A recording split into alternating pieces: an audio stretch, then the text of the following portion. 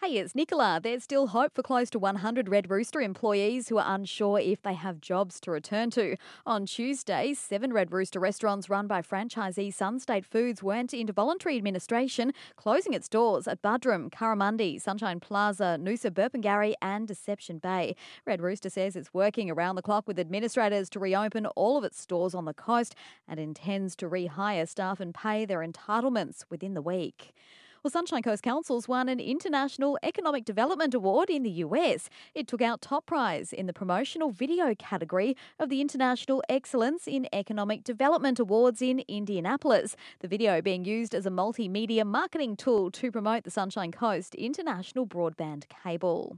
A big name in showbiz is on the coast today. Michael Chugg, the founder of Chugg Entertainment, is set to check out Sunshine Coast Stadium where Sir Elton John will perform during his farewell Yellow Brick Road tour in March next year.